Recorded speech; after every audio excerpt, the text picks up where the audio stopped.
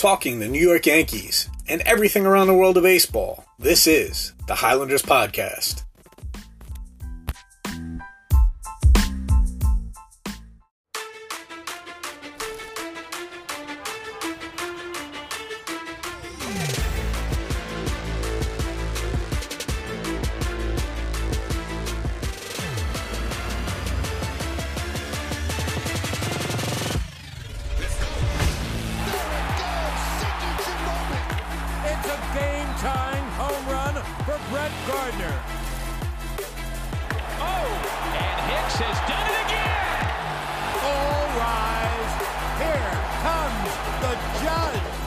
Swinging, breaking ball. I'm trying to go harder than I ever will. And Chapman comes in and dominates. That's a high drop goal. The baby Bombers have put him on their backs tonight. And he is the Glaber of the month. Got him. What a performance by Tanaka. See ya. And the Yankees are on the board in a loud way.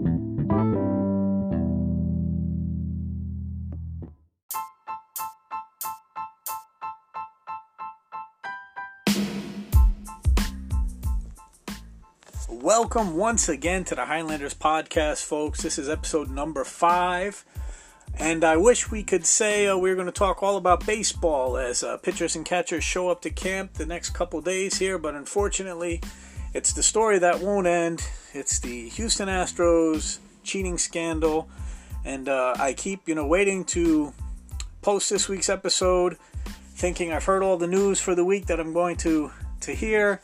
And literally up until the minute I'm about to record, there's more information coming out seconds ago about an article that's out in The Athletic about Carlos Beltran. Basically, they spoke to a bunch of different players off of that 2017 team, of course, with the restriction that their names not be divulged. So, it's the only way that any of these players will talk is behind closed doors, but basically them saying that Carlos Beltran and Alex Cora were the ringleaders of this entire thing, which we've been hearing from the beginning, and that Carlos Beltran was essentially the kingpin, was the word that they used, and they had different nicknames for him. He was the king, he was the head guy, and basically it was the last year of his career, his illustrious career. He had never won a championship, and he was basically running the clubhouse. And basically, the younger players who did maybe try to challenge him, like one, for instance, we're hearing was Brian McCann, former Yankee as well, tried to get them to knock it off and was basically, told to sit down and be quiet, and they went about their business as usual. And then he was basically intimidating locker room, and he was the ringleader, him and Cora, which we had heard before. And I guess we can go right into the A.J. Hinch interview I'm sure you've all seen or heard clips from. He's basically on his goodwill tour or his makeup tour where he's going to go around and try to basically save face before spring training. And I'm sure this is all basically to try to cleanse his image so that down the road eventually he'll get another job in baseball. And I think he will. He's a smart guy. He's a baseball guy. I don't think he did any favors for himself during this interview besides the normal I'm sorry and the mea culpa that you have to do these days when you do something wrong. But It was basically, it was something. It was an apology. He didn't really give specifics for what he was apologizing for, except for the fact that, he knew some funny stuff was going on, wasn't going to go into detail about it, but he should have done more to stop it. And his role as the manager, it was his job to stop it. And essentially that he didn't feel comfortable enough as a manager or a man, whatever you want to call it, at that point in his career to step in and solve it or stop it. Okay. I guess that makes sense to a certain extent, but I have a couple problems. And again, the interview's out online. It was on MLB Network. It's about 25 minutes long, the interview. Go check it out. I was going to post clips on it, but I'm sure you've seen them. They're everywhere. I'll just say this. There was two things that I had a problem with it. Number one, you're the manager of the team. I don't care how long the veteran players have been there. It's your job to run that clubhouse and control the clubhouse. Now, you want something to stop, you get in there and stop it. If it means that you're going to lose your job, maybe that's the case, but you're going to lose your team if you don't. We're already hearing stories about some of the players who didn't like what was going on, had problems with it. So you as the manager, you're going to lose those players if you don't step in and do something about it. If you do step in and stop it, you might lose some of the players that have the locker room. So I guess it's a double-edged sword. It's plain and simple to me. As a manager team, it's your job. Now, how do you walk up to, a millionaire player that's got control of the locker room and tell him that I want you to knock it off? Well, listen, you just do it. And if you lose your job, you lose your job. He ended up losing his job regardless. So at least you'd be able to sleep good at night knowing that you did the right thing. So, listen, it's easy for me to say here, or it's easy for us to say, we're Monday morning quarterbacking this thing, sitting back saying we should have done this, he should have done that. It's subjective, and until you're in that situation, I guess you don't know what you're going to do. But anyway, the problem that I did have with his interview was about the buzzers. And, he answered every question pretty much that was asked of him. A lot of people are giving MLB Network some crap and for the questions, basically saying they were softballs. But, he answered. What do you expect him? He answered the questions pretty well, I guess. The one question I had a problem with is when he was faced with the question of the buzzers, he reverted to a stock response of saying, well, MLB did an investigation and they didn't find anything about it. He never really answered about the buzzers, which leads me to believe, ding, ding, ding, as we all thought, there was some kind of buzzers or electrical system going on. And we talked about this a couple weeks ago. This is going to keep happening. Throughout the course of the season, it's going to be a million little paper cuts that baseball is going to have to deal with. They're going to have to step back in, do a more thorough investigation, and nip this in the bud. They should have done it originally. They pussyfooted around it and tried to sweep it under the rug. I don't know how, number one, the Astros expected this not to get out with so many people knowing about it. That's crazy. And second of all, baseball to think that it's just going to go away. They did their little suspensions. Oh, we looked into it, nothing happened. Bull crap. Look back into it. Obviously, there's a lot more there. And through the next, couple weeks, months, years, as people start to get released from teams, there's a lawsuit already from somebody, who's saying that his career was ruined. This is not going to go away until they get in there and really deal with it. So, unfortunately, yes, it's going to be ugly.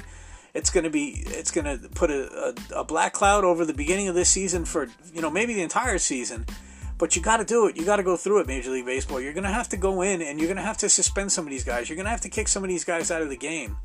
Because if you don't, you're going to risk, first of all, hurting players who are genuinely not trying to cheat. And it's just going to be a circus all year round. These guys are going to be hit with pitches. If they go into a batting slump, are they in a slump because they're not stealing signs? It's crazy. Rip the Band-Aid off, baseball. You need to go in there and basically knock this stuff out right away. Go in there, and even if it means that you're kicking these guys out of baseball for a while, it means, you get the publicity done, you get the bad press out of your way, you get to move on from it. This is ridiculous. Their approach and the way they handle this is absolutely ridiculous. It's ludicrous. There's no way that this is just going to go away. And I know it's not going to go away. And it's crazy to think that, oh yeah, we'll suspend these guys for 1 year. No big deal. We're not going to suspend any of the players. That's what people want. That's what fans want. That's what needs to happen. The players were clearly the ones that were making this happen. Carlos Beltran was the ringleader, whatever. There were other players, and it's basically come out that this was a player-led thing. A.J. Hinch, essentially, yes, he's the manager. He's the only one that really got punished besides the general manager. And from what we can tell, he wasn't super involved in it besides not stopping it. And actually, he was against it. Could he have done more? Absolutely. But he's the only one that's really gotten punished. These managers, this is bullcrap. Major League Baseball's got to get in there, and you got to talk to Tony Clark or the Players Union and say, look, this is ridiculous. We need to get in and knock this out together. This isn't good for your guys. This isn't good for us. I'm tired of these guys hiding behind the union, scared to death to do battle with these guys. It's going to hurt baseball. Baseball attendance has been slowly dropping. Fan support's going to drop. Now I've heard people call up on radio shows, oh, I'm not watching baseball anymore. Bullcrap. You'll all watch baseball. You'll all be back. They're making a ton of dough from these television contracts. They're not hurting. They're going to be fine whether the attendance dips or not a little bit. But if they want to compete with these younger fans, and we know that that's where they're struggling, Because these older fans, baseball fans, are dying off. If they want to keep this game growing and continue to build this game, they're going to have to show that this kind of stuff's not going to be tolerated. They need to get in there and knock this off ASAP. So the only other thing that I'll comment on, I saw Pete Rose came out, basically did an interview where he's trying to glom onto this as an excuse to put him back in baseball. Here's my quick thought on Pete Rose, guys, is that put him in the Hall of Fame. I have no problem with Pete Rose being in the Hall of Fame for what he's done on the baseball field. To me, the Baseball Hall of Fame, it's a great honor, I'm sure, for these guys who played the game. I respect the guys that are in there, but let's be honest, it's a museum. It's a museum for achievements, so you can go and look and see these guys did this in baseball. Listen, the steroid guys are, they're not officially in the Hall of Fame. Their bust isn't up there. They haven't officially been inducted. They're there. McGwire's bat's there. Bond's bats are there. There's pictures are there. Their numbers and stats are there. They don't have the official bust, but they're up there in the museum in the little, whatever you want to call it, the steroid wing. Put Pete Rose in the Hall of Fame. Now, as far as reinstating him to work for a baseball team, I guess I would say Hall of Fame, yes. Do I want him in the dugout managing game-to-game decisions? I would say no. I think he's lost that right. When you gambled on the game, whether you believe him or not, that he gambled only on his own team, to me, you've lost your right to be an in-game decision maker for baseball. But listen, should he be able to get a job in baseball? Absolutely. He should be working in the Reds front office somewhere, a goodwill ambassador, helping scout talent, develop young talent. You should be able to be there in spring training. But game starts, regular season starts, Pete, you're back up in the office, and that's that. To me, that's enough of honoring the past. The guy's done 30 years. It's brought to my attention today. It's been 30 years. That's a long time. The guy loves baseball. He lives and breathes baseball. Otherwise, he wouldn't keep coming back out every couple of years, trying to get back in baseball. So to me, Pete, good for the Hall of Fame. I just don't want you in the dugout, per se. So, that's basically what's going on this week. Hopefully, now that players are reporting, I think it's going to be more of this, as you see questions asked of every single player about the cheating scandal, at least for the first few weeks. We'll see. Be interesting to see some of their responses. You've seen some of the players come out pretty aggressively against the Astros. We'll see how far that goes. These next couple days, we'll get tons of media. We'll hear from tons of people as everybody shows up. And hopefully next week we can talk about some baseball news rather than cheating scandals. So that's this week in the world of baseball.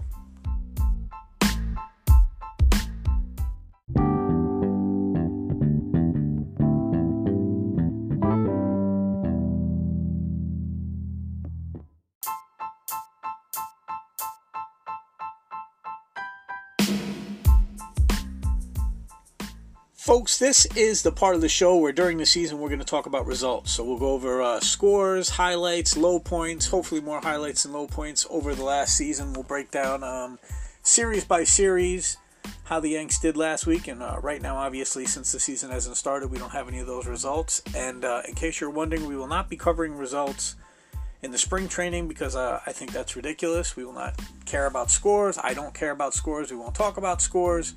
We're going to talk more about guys getting in shape, and hopefully they don't get hurt. And that's the most important thing as far as spring training. But this will be the place where normally during the episode we're going to talk about results. Since we don't have results, we're going to go over something else that's happened this week in Major League Baseball news, and it's basically potential postseason changes for 2022. This would be 2 years from now. The commissioner is putting out there that these are proposed changes again, because they'd have to go through the actual players union, of course, the almighty players union, to try to get any of this done. But we'll talk about the basic proposed changes, and a few things I like, a few things I absolutely hate. And the number one thing is 7 teams per league will make the postseason. So basically, instead of the 5, you'd get 7 American League, 7 National League teams making the postseason, 2 extra teams. I'm absolutely all for that. The more teams that make the playoffs, as long as it's not completely watered down, the more cities stay interested in baseball longer. Baseball's a really long season. And if your team's out of it, it's easy to check out early if you're not a diehard baseball fan. Some of these cities, as much as I hate to say, these teams that are scrappy, the Oaklands, the Tampa, the Milwaukee, some of these teams that, that just make or just miss the playoffs.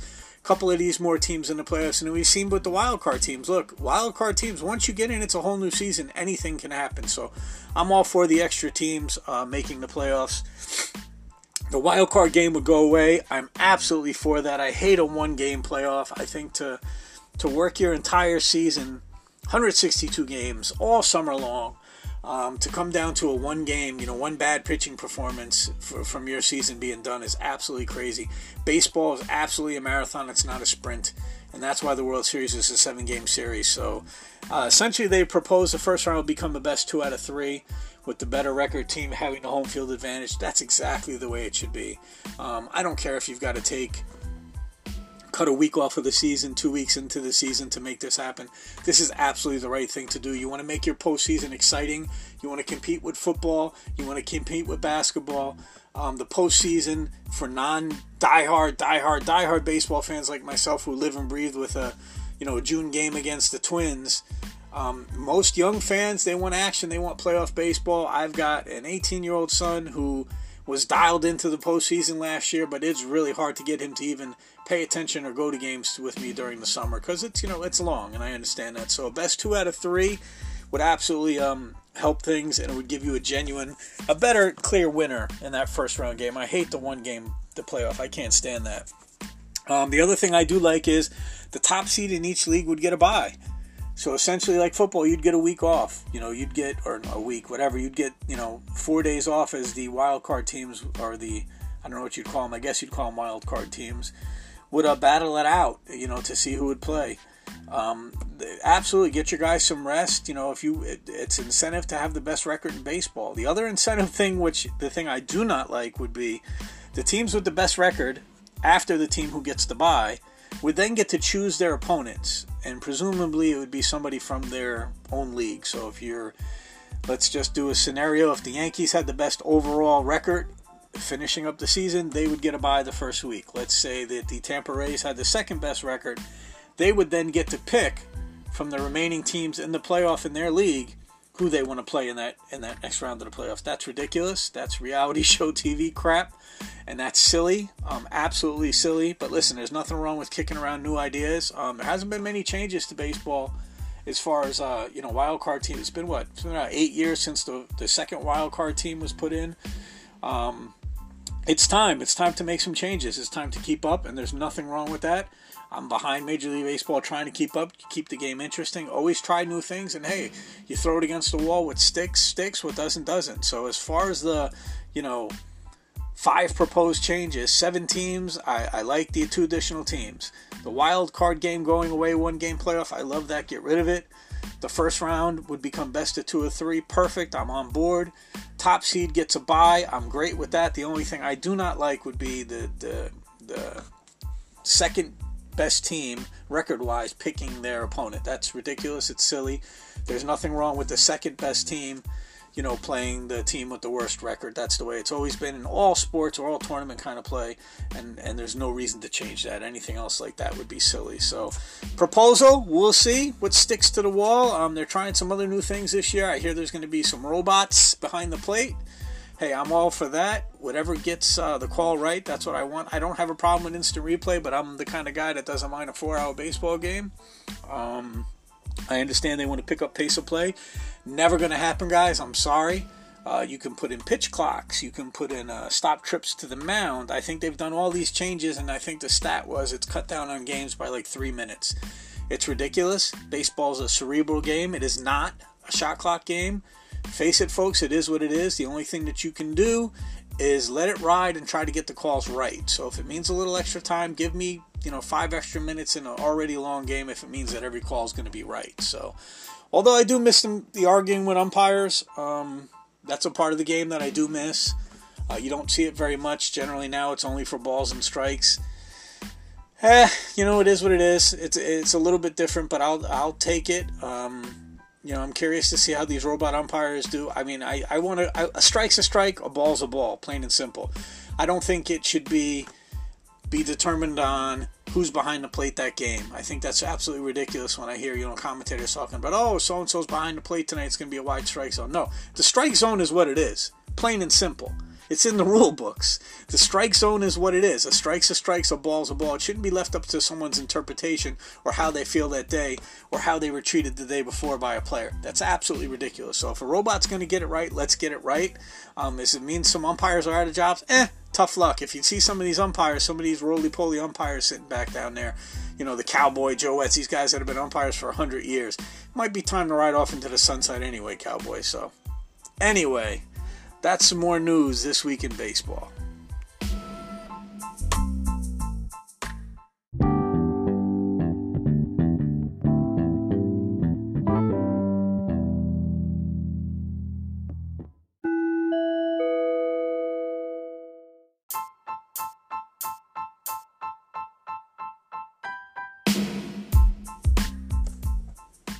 Alright, that sound means it's mailbag time. That's the first time that sound has actually been in the episode, so you'd have no way of knowing that meant it was mailbag time. But, going forward, we're on the same page, guys. That's mailbag time. So, I went through the questions this week, and I did get some questions.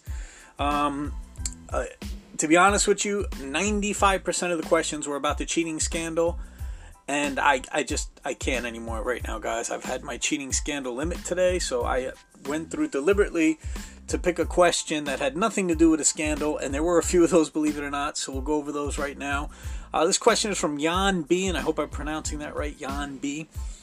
Do you think the Yankees will get top performances from Gio Urshela and DJ LeMahieu this year again? And will the outfield stay healthy? Alright, well, I'll take your second part of the question first, and that is, will the outfield still stay healthy? I hope so. I really hope so. It has been, I think, forever since we've had our entire outfield healthy. We already know that Hicks is out for at least half the year. So to answer your actual question, no, they're already not healthy going from last year. But if you're asking Gardner, Stanton, and Judge, and whoever the fourth outfielder might be, Tauchman, whoever, Frazier, whoever it ends up might being, will they stay healthy? Track record says no. Judge has not had a clean season yet. Stanton, who a couple years ago had a great year but missed most of last year, wasn't healthy either. This is key. The Yankees are not going to be able, and this is kind of going to lead into the first part of the question, to be able to depend on all-world performances by a Gio Urshela or a DJ LeMahieu, although DJ's career says that he's going to play like this and he's just a great player. I don't know what we're going to get from Gio again. It was last year his best year ever. Up until that point, he was a great glove man. He was a defensive stopper. He was a great defensive guy with no bat.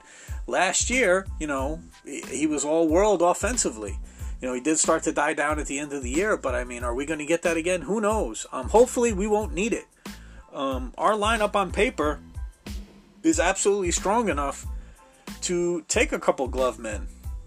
We could probably take two infielders. We could probably take a second baseman and a third baseman who were just defensive players. When you have a shortstop like Torres, when you have a bopper at first base like Voit and Ford, when you have MVP in the outfield and left field in Stanton, and you have a beast like Judge in right field and Sanchez behind the plate, you have plenty of offense right there that you should be able to sustain everything. I am hoping, to answer your question, Jan, that I do not think that we'll need top world performances from Gio and DJ this year again, to be honest with you. I don't think we're going to need a Mike Tauchman to come in and shock the world. I'm hoping that we don't need that. I'm hoping we get a more traditional year from Judge and he can stay healthy. That backup outfielder position is going to be very important because you're going to want to rest Stanton. You're going to want to rest Judge. And Boone does a pretty good job of sparing these guys and getting them days as DHs. Going to be a little bit more tricky with Miguel Andujar, primarily being the DH. Although, we talked a couple episodes ago, how about I think, and this is my early prediction, that Miguel Andujar will be the starting third baseman before the All-Star break. And Gio Urshela will be on the bench. Not a bad bench player to have. I know a lot of people think I'm crazy and Miguel can't handle third base. I think that's bullcrap. I think some reps, he'll be fine. I think if he would have had a full year last year, he would have continued to improve. Is he Greg Nettles at third base? Absolutely not. Is he even A-Rod at third base? No, I don't ever see him being that great defensively. But he can be serviceable. He can be absolutely serviceable. And with a good, solid first baseman to help him dig some balls out, which, is Voit that guy? I'm not really sure. I like I think DJ LeMahieu would probably be a better defensive first baseman. But my prediction again, guys, Miguel Andujar will be your starting third baseman sooner rather than later, and Gio Urshela will be your backup guy. And again, nothing absolutely wrong with that. I think that's absolutely fine. I think he's a serviceable guy. But to go back to your original questions, I'm hoping and praying, fingers crossed, Jan, that we do not need all-world performances from DJ and Gio or Tauchman this year. And, of course, fingers crossed that the outfield will stay healthy all year long for the Yankees.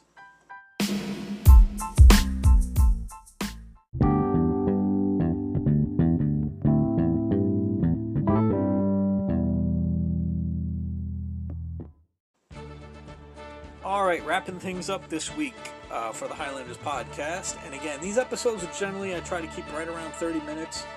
I'm a big podcast listener myself, and I know sometimes some of these go a little long. There's only so much you can hear about even your favorite subject, and for me it's the Yankees. So 30 minutes is kind of going to be the sweet spot as far as I'm concerned. Feel free to let me know your feedback or any questions or concerns or advice you have, things that you'd like to hear on the podcast. You can reach us a couple of different ways. Email highlanderspodcast@gmail.com. Shoot us an email, anything that you have, anything interesting you'd like us to see. At Twitter, at HighlandersPod. On Twitter, that's HighlandersPod, P-O-D, at Twitter. Facebook, Highlanders Podcast on Facebook. And the YouTube page is now live. So Highlanders Podcast on YouTube. All of the older episodes are there if you prefer to listen to the show on YouTube. Right now, that's what's there. The archived episodes from the last month or so are there. They'll be up there probably, I'd say, a day after the regular audio drops online. It seems to take a little bit longer to hit YouTube. It'll also be a spot where we can post lots of videos, interesting videos. I will be up at spring training camp this Friday up in Tampa at the minor league complex and the major league facilities.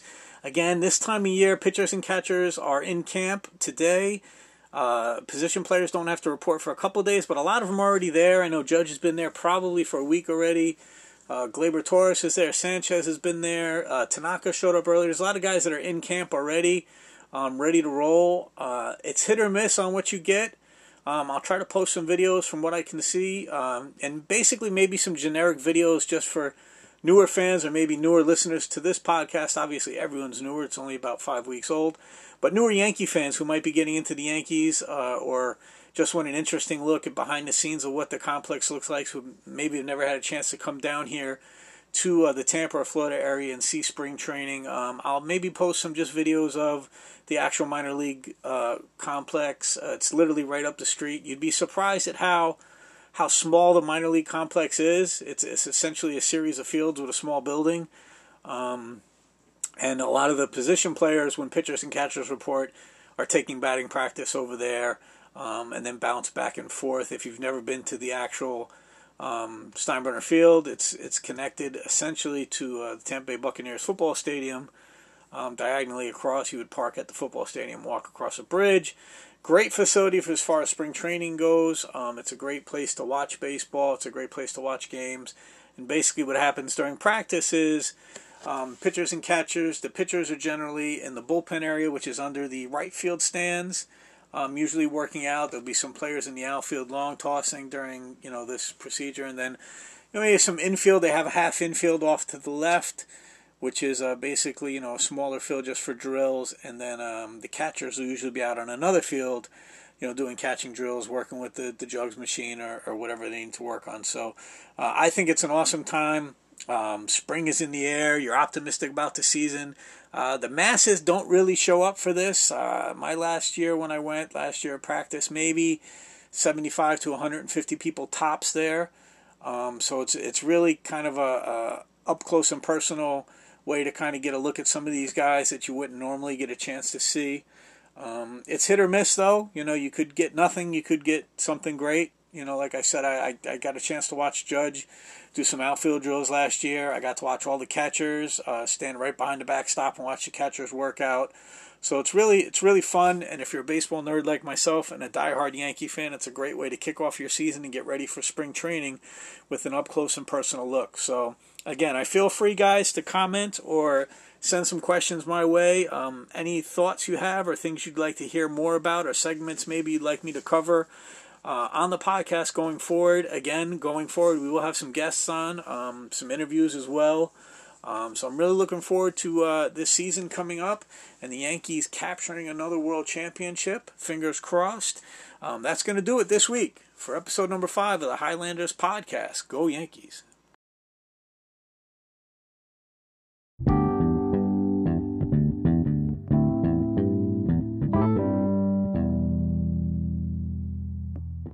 The one constant through all the years, Ray, has been baseball. America has rolled by like an army of steamrollers. It's been erased like a blackboard, rebuilt and erased again.